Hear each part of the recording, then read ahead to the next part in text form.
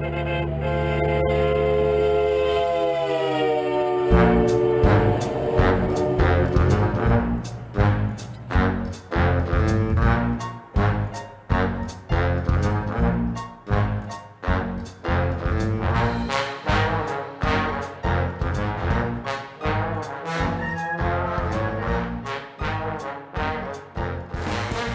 everyone, it's John Hagedorn, and this is 1001 Stories for the Road.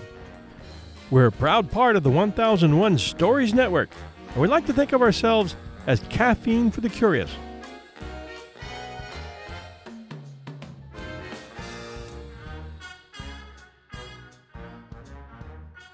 Like a lot of kids, George had a dream. He was born February 6, 1895, in a tiny row house in Baltimore in a section they called Pigtown.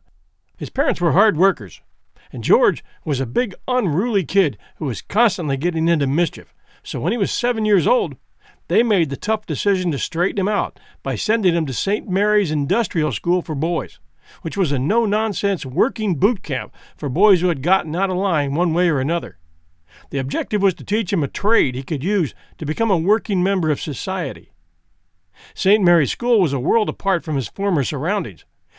The school was run by the Xaverian Brothers, a brotherhood of laymen who take religious vows, but they're not ordained. It was part orphanage, part trade school, and even part reform school. The rules were strict, and the brothers enforced discipline. They also taught vocations to their students and encouraged participation in sports. It was at St. Mary's where George was introduced to two of the most important influences in his life: his mentor, Brother Matthias, and his key to the future, George's dream, playing professional baseball. Brother Matthias was one of the brothers at St. Mary's who quickly took a liking to George.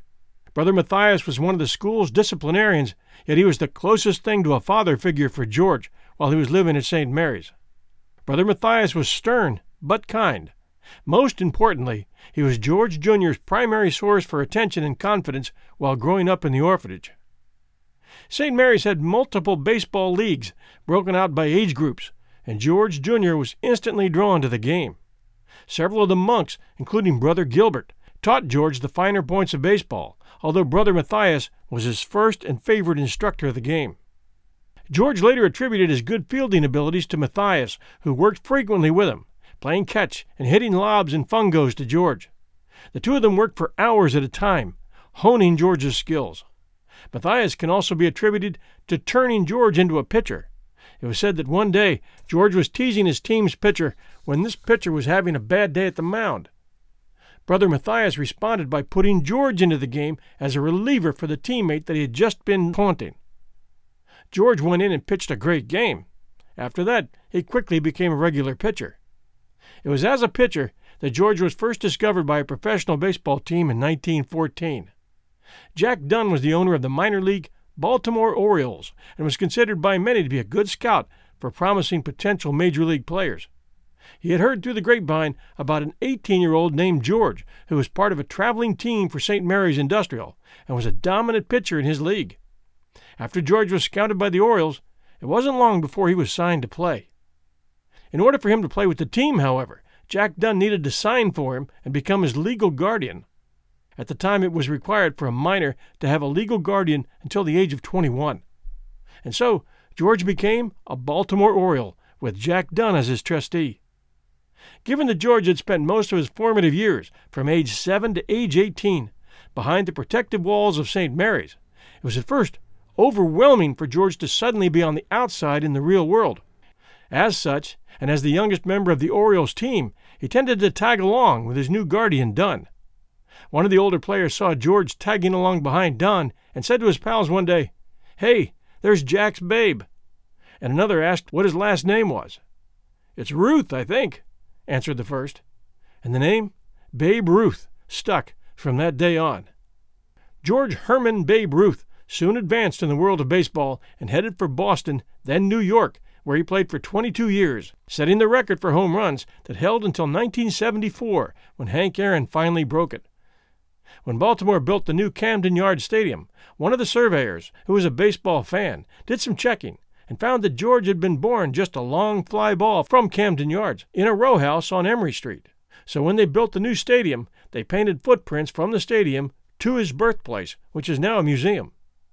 In 1994, Baltimore wanted to honor the Babe and appointed a sculptor-artist named Susan Lurie, who was Baltimore-born and educated at the Maryland Institute of Art.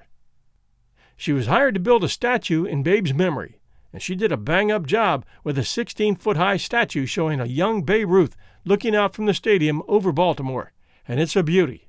It was placed in Camden Yards on Ruth's 100th birthday in 1995. It's located at West Camden Street in South Utah and available for all to see and enjoy. And for us to remember that all it takes is a dream. Thanks for joining us at 1001 Stories for the Road. This is your host, John Hagedorn, and this is our story.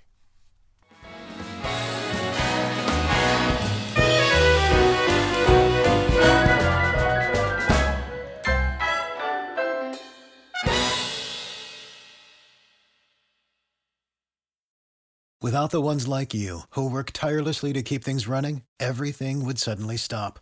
Hospitals, factories, schools, and power plants, they all depend on you. No matter the weather, emergency, or time of day, you're the ones who get it done. At Grainger, we're here for you with professional-grade industrial supplies. Count on real-time product availability and fast delivery. Call, click Grainger.com, or just stop by. Grainger, for the ones who get it done.